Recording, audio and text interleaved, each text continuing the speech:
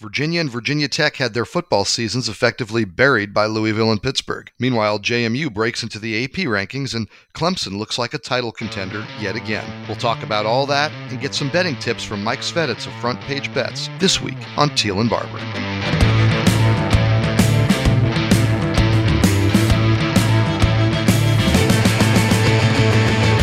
Welcome to episode 92 of Teal and Barber, the Richmond Times-Dispatch and Richmond.com's Virginia Tech, UVA, and ACC sports podcast. I'm Mike Barber, ACC beat writer for the paper, and here with me as always, my co-host, the 14-time Sports Writer of the Year and the Virginia Sports Hall of Famer, David Teal. David, how are you? Good morning. So you took a trip to Pittsburgh. Anything of note aside from the football from your travels? Brutal traffic on Friday getting up there, but otherwise pretty much uneventful. Interesting. So we had covered a Tech Pitt game. This was myself and your predecessor, Paul Woody, when he was the columnist for the Richmond Times-Dispatch, and we came out of the stadium and we kind of stumbled into an Oktoberfest celebration.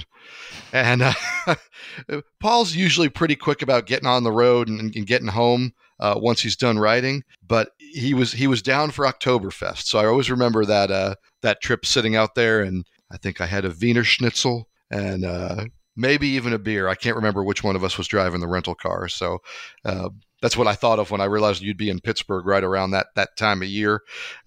David, we'll both be this week in Charlotte for ACC basketball media days. I know we're in the heart of football season, and that's where everybody's focus is, but especially the way things are going here in the Commonwealth, maybe nice to get a little basketball in. Yeah, I think there's optimism around both Virginia, certainly, and in my mind, Virginia Tech as well. I believe they'll both be in the upper half of the ACC, which this season will be quite the challenge, I think, to land in that upper half. The conference, to me, looks loaded. And unlike a season ago, there's a ton of returning talent. Once again, many of the schools did some really good business in the portal. So whereas last season, there wasn't a single regular season game that matched ranked ACC teams, I think we will get more than our fair share this season. Absolutely. And you wrote a little bit about the outlook for the conference this morning. If you haven't checked it out yet, it's David's column on Richmond.com, looking at the all-conference team and the preseason projections. But yeah, I think that is, for us, the big storyline is I think we have two teams that are going to be pretty darn good. And you're right, in a league that I think is ready to redeem itself. Now, I don't know if it has to redeem itself because it had a great postseason last year, but redeem itself from, I think, the hit maybe the Image took with the way they started, the non-conference. Again, it's going to be super important for the ACC to get off to a better start in non-conference play, to acquit itself better in some of those matchups. But, I think at the end of the day, the eye test, it's going to be hard to deny how good, and everyone's going to look at Carolina, and rightfully so. What do they have? Four starters back, including Armando Bacot. I mean, everyone's going to look there to start from a national runner-up. But, I think throughout the league, I think it's going to be a very good year in the ACC. It's going to be fun to watch. Less fun to watch, David, although you did see some history, was Virginia Tech's defense just getting absolutely obliterated by Israel Abanikanda, the running back from Pittsburgh, a record-setting day, breaks Tony Dorsett record for rushing yards in a single game.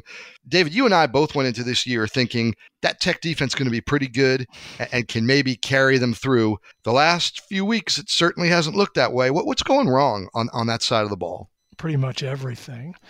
Number one, they're not healthy. No Tywan Garbett on Saturday, their best pass rusher, and a guy who at defensive end can set that edge against the run. They're not healthy at corner. Dorian Strong, their best cover guy, he did not play again, so they've been out there with some true freshman corners. But Mike and Brent Pry will concede this and says it willingly, actually, that does not excuse fundamental lapses in run fits, just simple gap fits. And that's what you saw from Abanikanda. His first 5 carries on Saturday, netted -1 yard. And fans were booing the offense off the field. They weren't angry at Abanikanda. They were angry at Frank Cignetti Jr.'s play call. I mean, they were all up in arms. And you talk about method to the madness. He was just softening up that Tech defense. And the next thing you know, Izzy is going off 320 yards. It's the most yards by an ACC back since Andre Williams set the conference record of 340-something against NC State back in 2013. But it was, I think on 3 of his 6 touchdowns, he was untouched, including the 80-yard dagger. We vote in those the weekly ACC Player of the Week. I really enjoyed Ross Dell of Clemson. The SIDs of each school nominate the players from their team who are outstanding, and he just put a note by running back. He also nominated Izzy Abanikanda, and his comments, where they usually put stats and information to back up the nomination, he just wrote, "Yeah." And I thought that was really good. And I thought it was really good that E.J. Borghetti, the outstanding SID at Pittsburgh, made sure to nominate an offensive lineman. Because as you mentioned, and I went back and watched, not that Abanikanda didn't have an amazing day. Certainly he did. But there were certainly some holes where lesser backs, everyone likes to say, you or I, could have picked up some yards behind that line. So it was a complete domination in that regard, opening up holes and just controlling the line of scrimmage. It was, and much to Pry's chagrin and that of the fan base, and I'm sure the players, this came on a day where the offense showed a pulse. 2 consecutive games of 10 points or less in the losses to West Virginia and North Carolina. And so few explosive plays. And then all of a sudden, there they go. And hey, to the Hokies' credit, they're down. They had squandered a 16-7 lead. That lasted about a minute. And Pitt scored 24 consecutive points. And you're thinking, it's going to get really ugly. But all of a sudden, Tech got 2 quick touchdowns, including one on a block punt that they recovered in the end zone. And it's a 2-point game, and they've got the ball in the fourth quarter. They're driving, and Caleb Smith, who was Virginia Tech's best player all day, more than 150 yards in receptions. He catches a first down throw over the middle, takes a lick, which ends up putting him in the injury tent, and he did not return. But he fumbled the ball away. Pitt recovers, and it just deflated Virginia Tech. Yeah, both of these teams, Virginia and Virginia Tech, had fumbles by their star players in potentially key moments. We'll get to Virginia later, but you're right. It did feel like, okay, this team's got plenty of fight. They're back in this game, all of those kind of things. David, the thing that I was maybe most encouraged about, and right or wrong, it feels like every snap is a referendum on a new coach, right? You got Brent Pry, it's his first year, and everybody wants to evaluate him in real time. And first down, is he a good coach? Second down, is he a good coach? At the end of the game, is he a good coach? Going into this week, and we understand. The reality is we're not going to know how the Brent Pry hire works out for Virginia Tech for a number of years. But a thing that I was encouraged by was they spent the week talking about wanting to be more explosive on offense. That was a focal point. It was a thing they were emphasizing in their game plan, in their preparation, in their practice, in their mindset. And I thought they came out and were more explosive offensively. To me, that's very encouraging when a coach can say, we're focusing on this and get it done in a week. Yes, absolutely. And Caleb Smith was a big part of that. And I'll tell you who else was, Malachi Thomas. To have him back at running back, first time this season, he's been dealing with a nagging lower body injury, and they did not baby him back.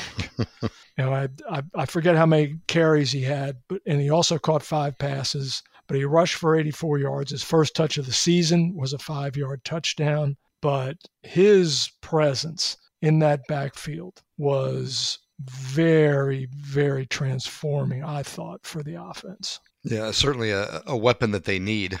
We've talked all year and kind of banged them on the fact that they don't have a lot at the skill positions, and he will be hopefully going forward in addition that can make a difference for a unit that, like I said, it showed signs of life. Now, they play a game that David, I think we both probably had circled on our calendars before the year. And if you circled it in pencil, you can go ahead and kind of rub that circle out now. Miami comes to Lane Stadium. So much talk in the offseason about the history of this rivalry and with a change going forward in the ACC schedule. But it feels right, like all the shine is off this one. The Hokies are kind of a train wreck, their season slipping away. Miami comes in having lost 3 in a row. Not the matchup we were looking for, is it? Mike, I did some research this morning. This will be the 40th football game between Virginia Tech and Miami. It will be the first in which both teams have losing records. I knew right away where you were going. It's and that when you talk about what we open with, right? The ACC brand and being strong, and the ACC needs more out of Miami. It needs more out of Virginia Tech. This needs to be a game that we circled for a reason.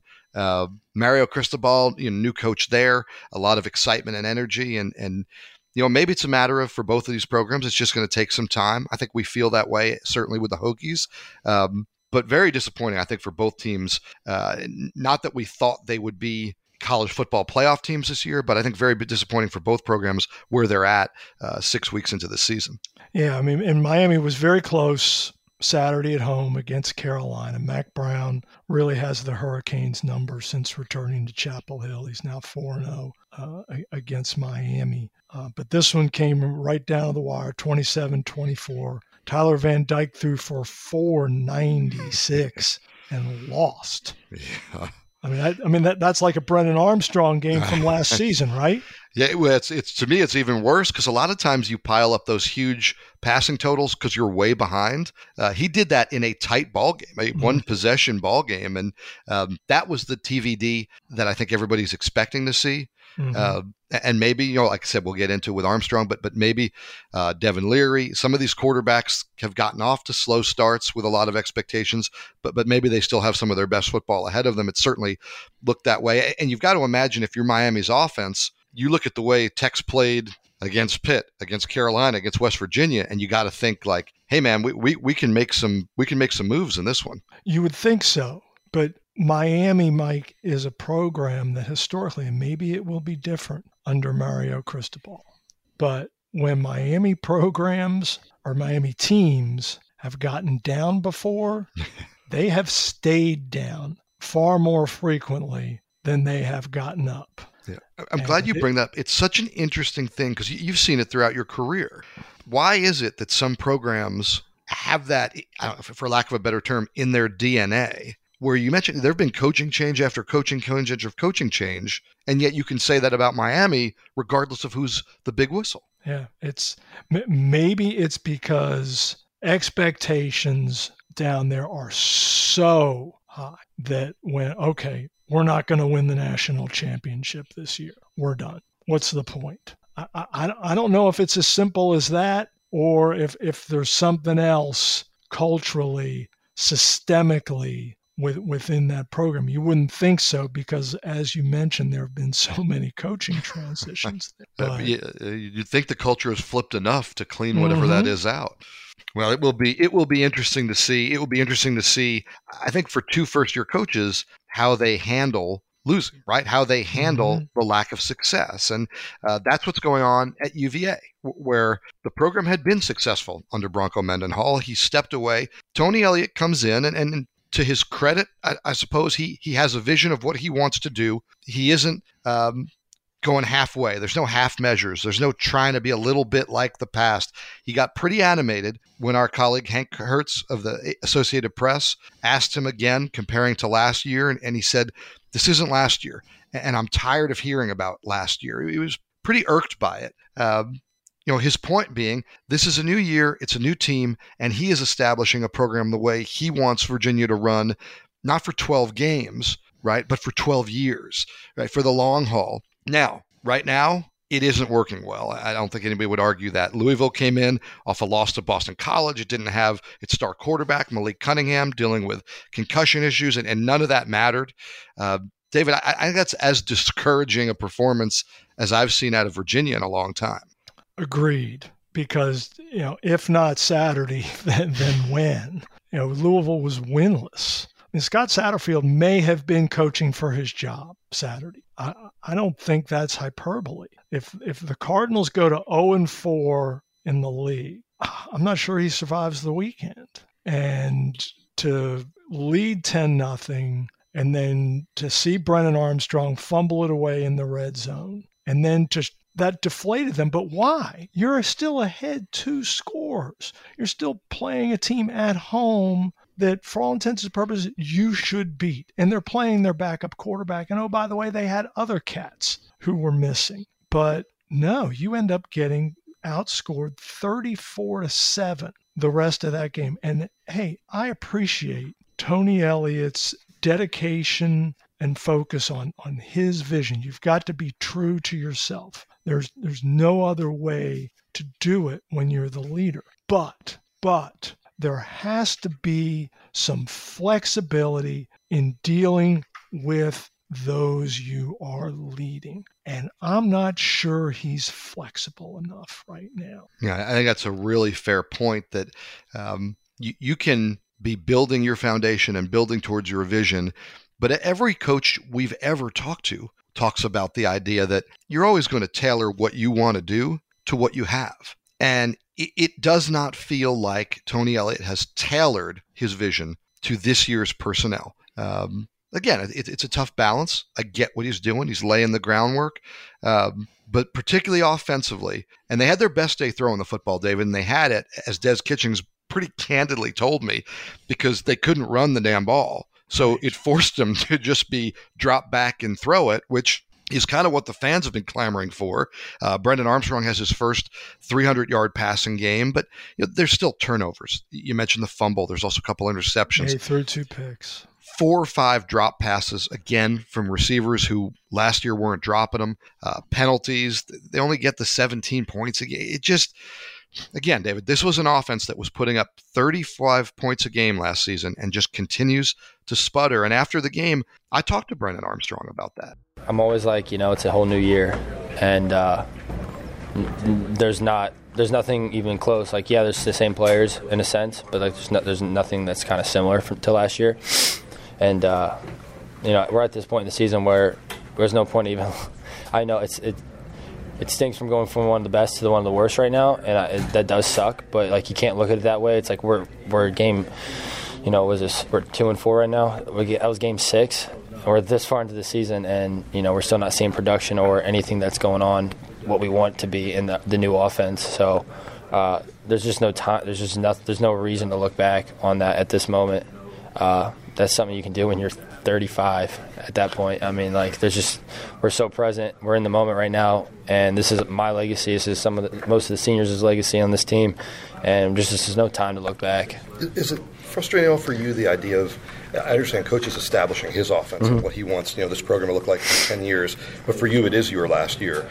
Is it hard to kind of go back and be laying the foundation when you've already kind of done that once? Yeah, it's tough in that like thought process of it, but like you kind of lay a foundation every year in a sense. You kind of restart, reevaluate, and then you kick it off again.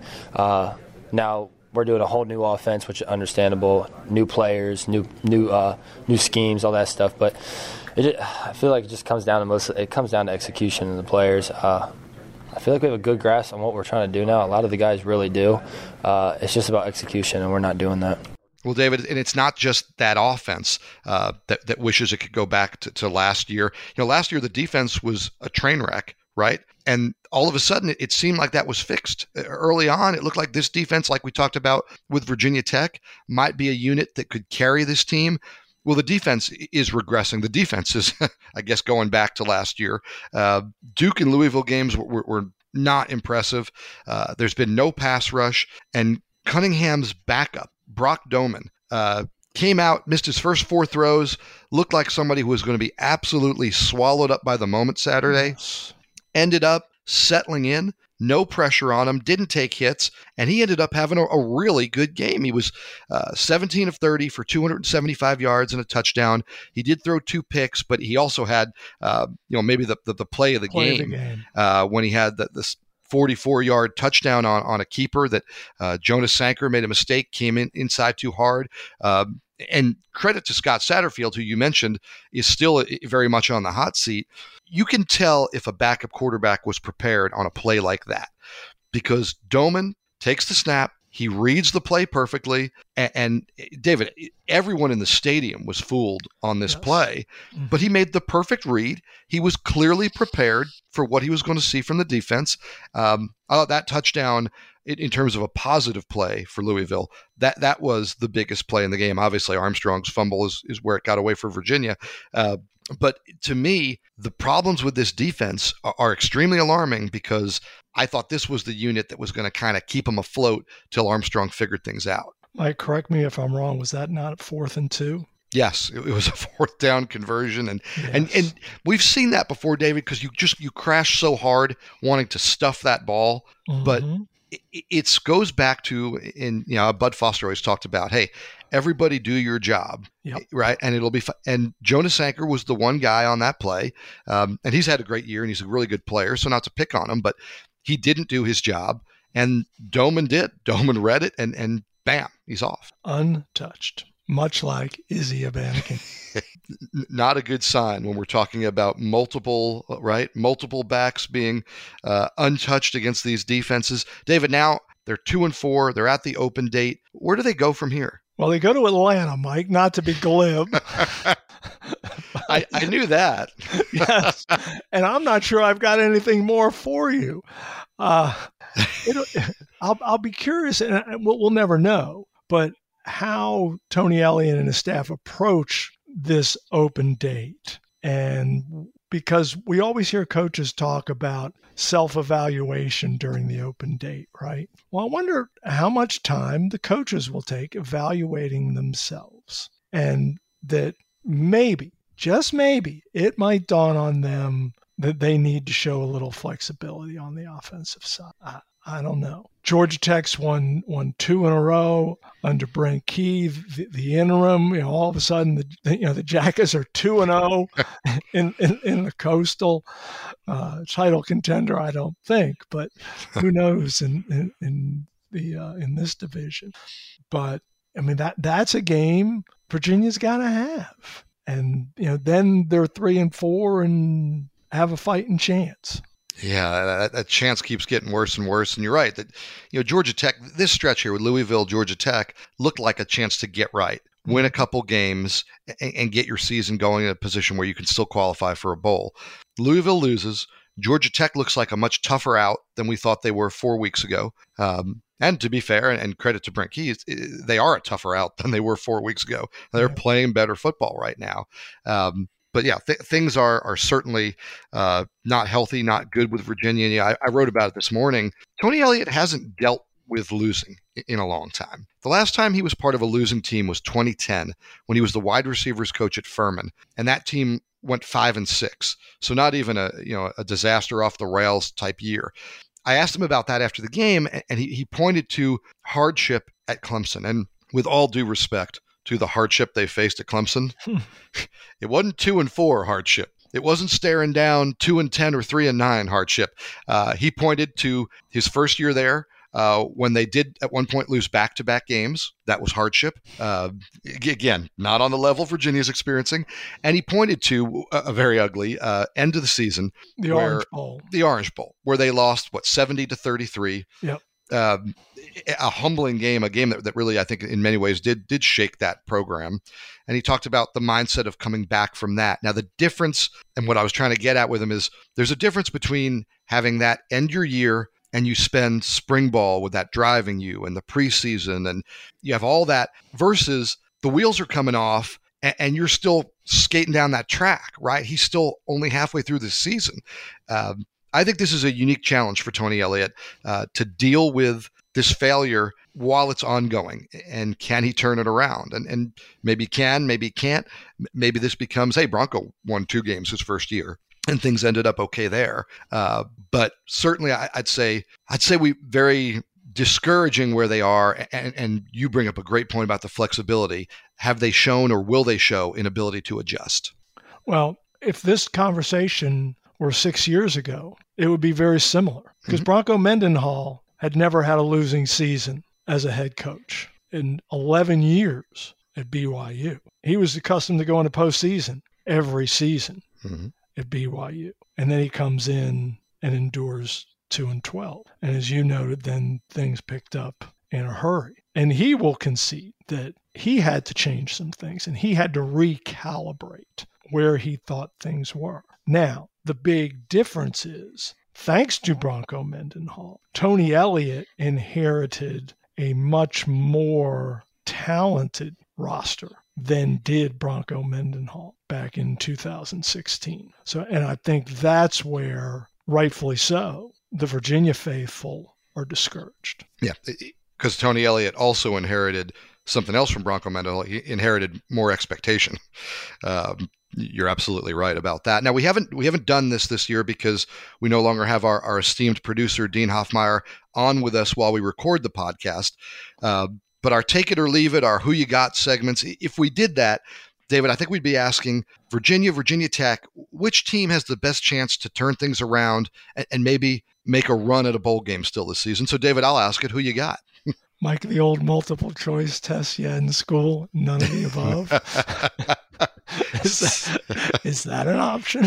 Sadly, I think it's the correct answer. I'm looking for a lifeline here, pal. I keep for the life of me, Mike, I keep coming back to Virginia because I've seen it on the offensive side. I've seen it before from this. And I get it. It's not the same offensive line and it's not the same playbook. I get all that. But I've seen Armstrong. I've seen Dontavian Wicks and Keaton Thompson and Lavelle Davis Jr. And yeah, I know Jelani Woods isn't there anymore and he's in the NFL. But man, oh man, I just think with those guys on that side of the ball, at some point, and the schedule's going to get dicier, and I get all that, but you know, they get Carolina at home. Carolina always comes up small in Charlottesville for whatever reason. So I'll say Virginia, but like I said, if none of the above was an option on this multiple choice test, I'd be checking that one. So I kind of lean that way in terms of, I don't think Virginia Tech's very good, right? At some point, it just comes down to that. I don't think Virginia Tech's very good. Virginia, I think, is better than they've played. But you bring up the point that makes me kind of scared to pick the who's here, which is that schedule. Now, the silver lining is certainly 4 of these games are at home, 4 in a row at home. If you go to Georgia Tech and win, which, again, is no longer a slam dunk, you play Miami. They've been all over the board. We just talked about them as we're getting ready for the Tech game. North Carolina, who has been the best team in the Coastal, but you mentioned has not acquitted itself well in these moments against UVA. Pitt, who certainly looked dominant this weekend, but also lost to Georgia Tech. A Coastal Carolina team that is a better, probably group of 5 opponent than Virginia would have wanted. And then the rivalry game. I think the schedule makes it really tough. I think you hit the nail on the head when you said the answer is neither of these teams. And that's certainly where I would put my money. And speaking of putting our money places, here's our next guest. We're joined now by Mike Sveditz, General Manager of Front Page Bets, for his weekly visit to share some insight into the point spreads and the sports betting side of things. Mike, how are you? I'm doing well, Mike. How are you, bud? Excellent. Good to talk to you as always. And Mike, we've only got half the slate this week because Virginia's on a bye, but we're looking at a Miami team coming to Blacksburg. The Hurricanes have lost 3 in a row. Their season kind of hanging in the balance a bit, but they're 7.5-point favorites, so more than a touchdown in Lane Stadium. What do you make of this line, and where would you be leaning? I mean, after the game that Tyler Van Dyke had, even in the loss to North Carolina, the guy throws almost for 500 yards, 3 touchdowns, throws for almost 74%. I mean, you know, when you're playing like that, even in a loss, and then you're Virginia Tech, which, you know, I don't have to tell you after this weekend, it looks like, you know, is that all 7.5? Is that it? We might want to go more than that.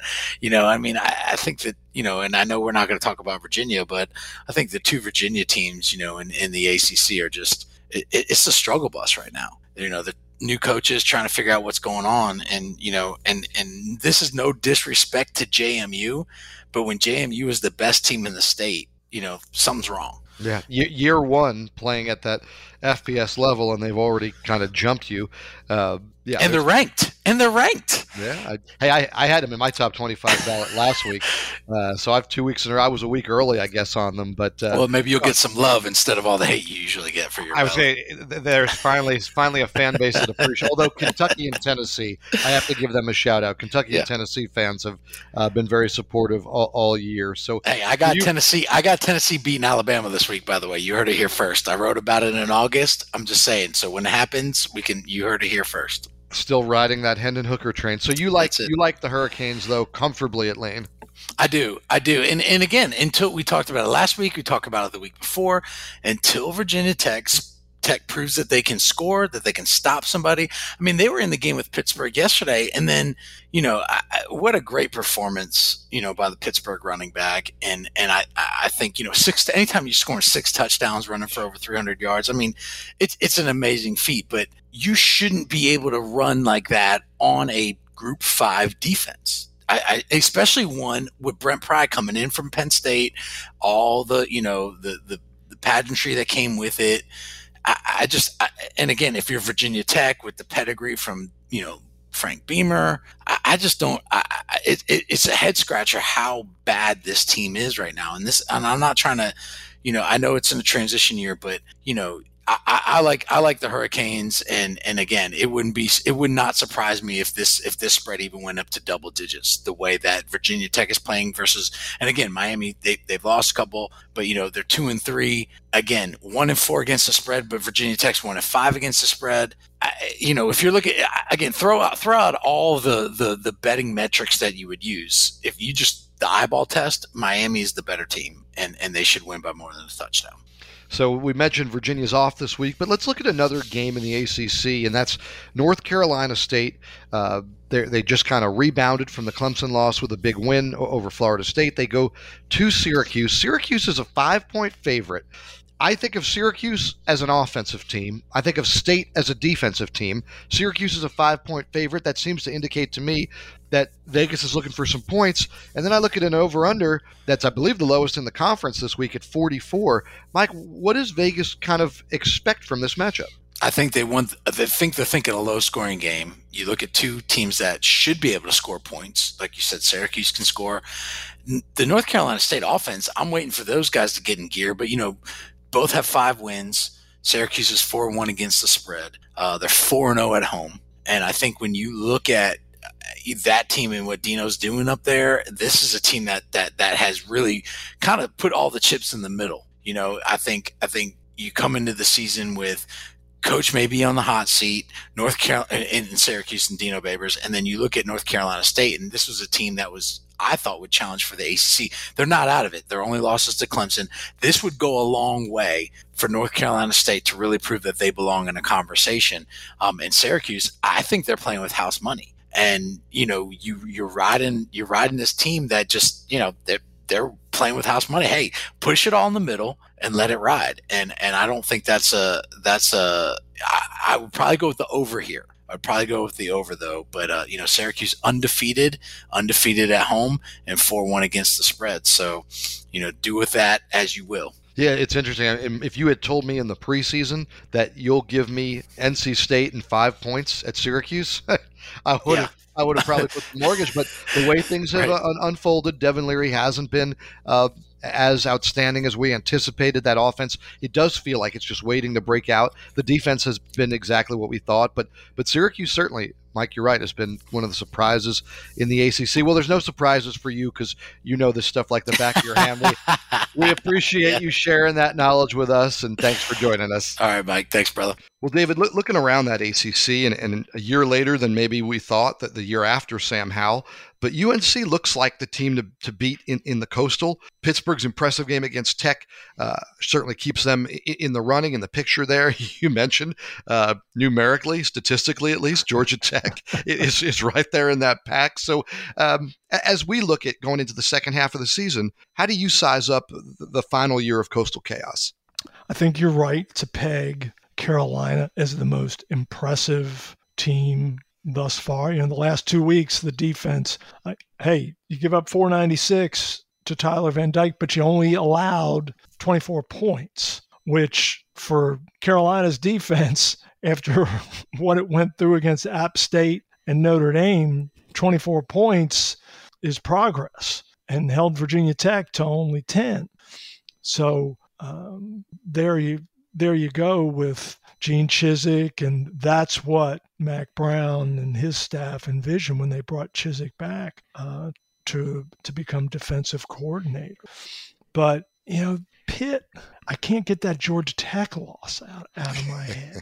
I'm like, how do you lose that game at home? Much like Virginia the other day. How do you lose that game at home to that opponent? Yeah, you do it if you're flawed, right? That's what that means. And now that the team in the league that, not surprisingly, appears to be closest to being flaw-free is, shockingly, yet again, Clemson.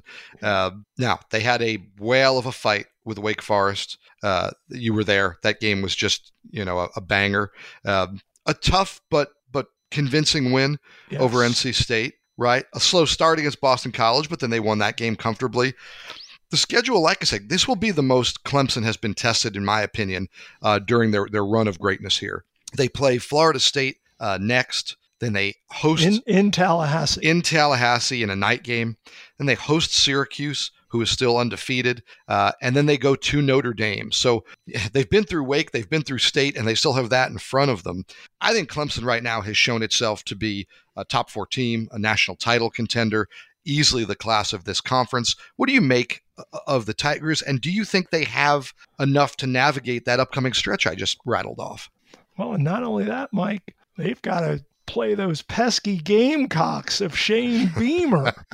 How about that win? Congratulations, for Coach Beamer. Shane, on getting Kentucky, albeit without their quarterback, but still a huge win for Shane. Yes, very, very large win, which he celebrated in Beamer fashion. I don't know if folks have seen the video on Twitter of Coach Beamer doing a little post-game dancing in the locker room. But yeah, DJ Uiagalelei is really playing efficient football. He had a pick Saturday at BC, but he's running the ball well. He threw some absolute darts for touchdowns. They dominated the second half, 21-0 to win 31-3 up at Chestnut Hill. That's pretty strong stuff. And I don't know what to make of Syracuse. Sitting there undefeated, and do they get their comeuppance? I don't know, but I imagine it will. If it doesn't come beforehand, it will come against Clemson. Yeah, Syracuse is so fascinating because certainly you give them a ton of credit for what they've done, but they escaped against Purdue, they escaped against Virginia. I think both of those games were at home. Yes. So what do we really know about them? I mean, their wins are, they beat Louisville soundly. Louisville's not very good. They beat UConn soundly. UConn's terrible. And they beat Wagner, who's an FCS team. And then they escaped Virginia and Purdue with 3 and 2 point wins respectively. So we are going to find out about Syracuse. They play NC State. NC State, again, up there, though. At Syracuse. Then they go to Clemson. Yeah. Then they host Notre Dame. And then they go to Pittsburgh. Then they host Florida State. Then they play Wake Forest. So they have a stretch here. And I'm not saying this will happen because I think they are improved. I've been impressed with what they've done. But it is certainly within the realm of possible that 5-0 turns into 5-5 in a hurry with that schedule. And that's always the thing you have to keep in the back of your mind when you're evaluating the teams is who have they played and who's left on that schedule. Absolutely. And what a curious game that is with NC State going up there this week. The Wolfpack with an absolutely wild come from behind victory Saturday night over Florida State and Raleigh in a way you could not have imagined, with Devin Leary on the sideline, his right arm in a sling, not knowing his status moving forward this morning. How does the Wolfpack handle it? I mean, Christopher Dunn, without him, they would have been done because he was 4 for 4. 3 of them were deep field goals, and he hasn't missed one this year. And he was the difference in that game. That and the most bizarre special teams play. Mike, I've been watching and covering football for nearly all of my life, and I have never seen nor heard of a punter crossing the line of scrimmage and then kicking the ball away. Yeah. And I wouldn't have known the rule interpretation. That's a penalty, and it's like a turnover right there. You give it away on downs right there, plus a 5-yard penalty. Yeah, that was bizarre. And maybe the strangest thing was he had nothing but green in front of him. Yes. It was like he made the right, okay, the play breaks down. He made the right read. He was like, I'm going to take off. And at the last second, it's like he thought, hey, that guy's going to catch me on the angle. Let me just kick it. And yeah, he was clearly over. That was never seen it. Every week there's something you've never seen, but that really was maybe as unusual as Abanacanda's yard total was that bizarre punt gaff for Florida State. And you figure plays like that, it's going to be an interesting second half of the season no matter what happens. It should be a lot of fun. We hope today was a lot of fun. Thanks for listening. Let me interrupt you. Before we go, let's circle back to the opening. I know where you want to go. Yes. The alma mater. Yes. JMU is in the top 25. And and let's make an announcement to all our Twitter friends. We understand that the AP Top 25 is essentially meaningless. Okay, we get it. Do we know if JMU can compete against the other 24 teams in the poll or the teams ranked below it? No, we don't know that. All we know is that JMU is 5-0.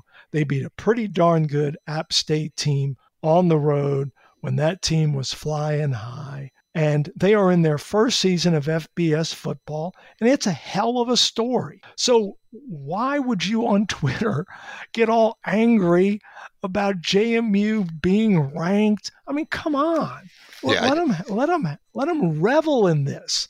This is fun for that campus and that program. And if I were them, I'd be flogging that thing for all it's worth. I'm with you 100%. I actually had the Dukes in my top 25 ballot a week earlier. Right? Yeah. And again, Dustin Dopirak, who I worked with actually covering James Madison in Harrisonburg, he now covers Indiana football and basketball. And we were talking because every week you kind of come down to this. Am I picking the team that would win on a neutral field? Am I picking the team that through merit has earned recognition for what they've done? And I think the hard thing for fans, I know when they look at my ballot, is the inconsistency of it's a mix for me, right? I mean, there are teams in there. I have Baylor still with 2 losses. Baylor's 2 losses are both the top 15 opponents. I think Baylor's pretty darn good. I've kept them in my poll. But I have JMU. Do I think JMU is better than Baylor? Do I think JMU is better than some of the teams I dropped out for losing a game or two? Probably not. But like you said, you have to reward what's happened on the field. And I think what JMU's done is incredibly special. I also think they're pretty darn good. I do, right? Too. And you're right. We won't necessarily get the answer definitively. That they'll play Louisville, which certainly I think a loss will be more telling than a win would be convincing, which is a little unfair. But just watching them play and I think that's a good team, and I think that would be a tough. If you're Virginia or Virginia Tech, I think you're pretty darn glad they're not on your schedule this year. Absolutely. And I'll bet Virginia's not happy to have Coastal on the schedule, yeah. and Tech's not thrilled about having to go to Liberty in November because the Flames are. The Flames are a 2-point conversion at Wake Forest away from being undefeated. Yeah, and absolutely in my ballot then too, if they had gotten that one. Yes, absolutely. And Mike, best I can tell, I think James Madison is the first team ever to hit the top 25 in its inaugural FBS season. The closest I can find is Marshall in year 3. I was just going to say Marshall had early success, but not this early. And you wrote about this too. And I wrote about it back when it happened to Bellarmine. The NCAA has got to wake up, right, and change that rule that makes transitioning teams ineligible for the postseason. And I wrote about it back when it happened with Bellarmine. The genesis of that rule was teams could move up to the top level in their sport, and not necessarily be in a conference and therefore not be regulated in terms of academic standards, eligibility, all of those things. That's no longer the case. To move up now, to make the transition, JMU had to have a conference. They are regulated. Their players are cleared through the NCAA and all of that. There's absolutely no reason to deny these kids a bowl game. I mean, think about it, David. If you're transitioning, probably you're going to get your butt kicked, right? Right. So it doesn't matter. But if you're transitioning and you're Bellarmine and you win the conference tournament, well, you've earned the chance to go to the NCAAs. If you're JMU and you go out and win a conference championship, if you're the highest ranked group of 5 team, you deserve everything that comes with that. It's an idiotic position for the NCAA to rest on, to not address this. And it was, back in March, Ted Gumbert and the ASUN, they proposed to change this legislation. They proposed a change even earlier, and we're basically told, well, you got to follow a certain schedule.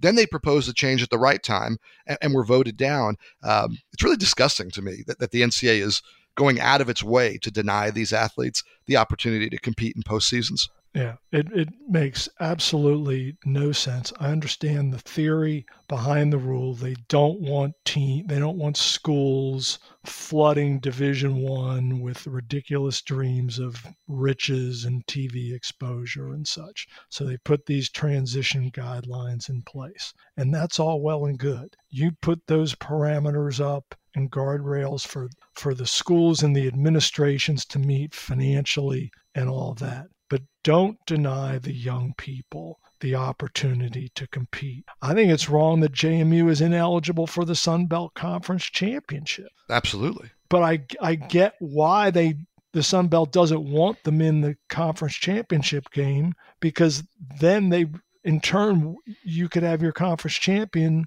ineligible for a bowl, which happened to the Sun Belt in 2014 before it had a championship game. Georgia Southern ran through the league undefeated, 8-0 and 9-3 overall, and was bowl ineligible. I talked to their coach, Willie Fritz, last week about that. He's now at Tulane. And he was great. He said, I really feel badly for JMU. He said, it'd be a darn shame for JMU to be denied a bowl and to have that bid go to some other team not nearly as worthy. Yeah, it's just, it isn't right. And like we talked about with Bellarmine and their coach Scott Davenport, their league let them play the conference tournament, but they had the bylaw in there, which they knew going in, that the automatic bid would go to the regular season champion if the league champion was ineligible. But for those kids, right, that doesn't change it. They still won, they still earned, and they didn't get what they deserved. And that's another reason that I think it's great to see JMU in the top 25, because I think it's important for that program and those players to get the recognition they're earning, because it isn't coming from the NC2A. Yep, no doubt. Well, hopefully they'll keep it going. Hopefully you'll keep listening. Thanks for joining us today. You can subscribe to Teal and Barber on Apple Podcasts, wherever you find your favorite pods, and please consider supporting local journalism with an online subscription to the Times-Dispatch. You can find special promotional offers available at richmond.com. Today's show was produced by Dean Hoffmeyer and yours truly. Teal and Barber is a podcast of the Richmond Times-Dispatch and richmond.com. For David Teal, I'm Mike Barber. Thanks for listening. Be healthy and safe, and please join David and me again next time.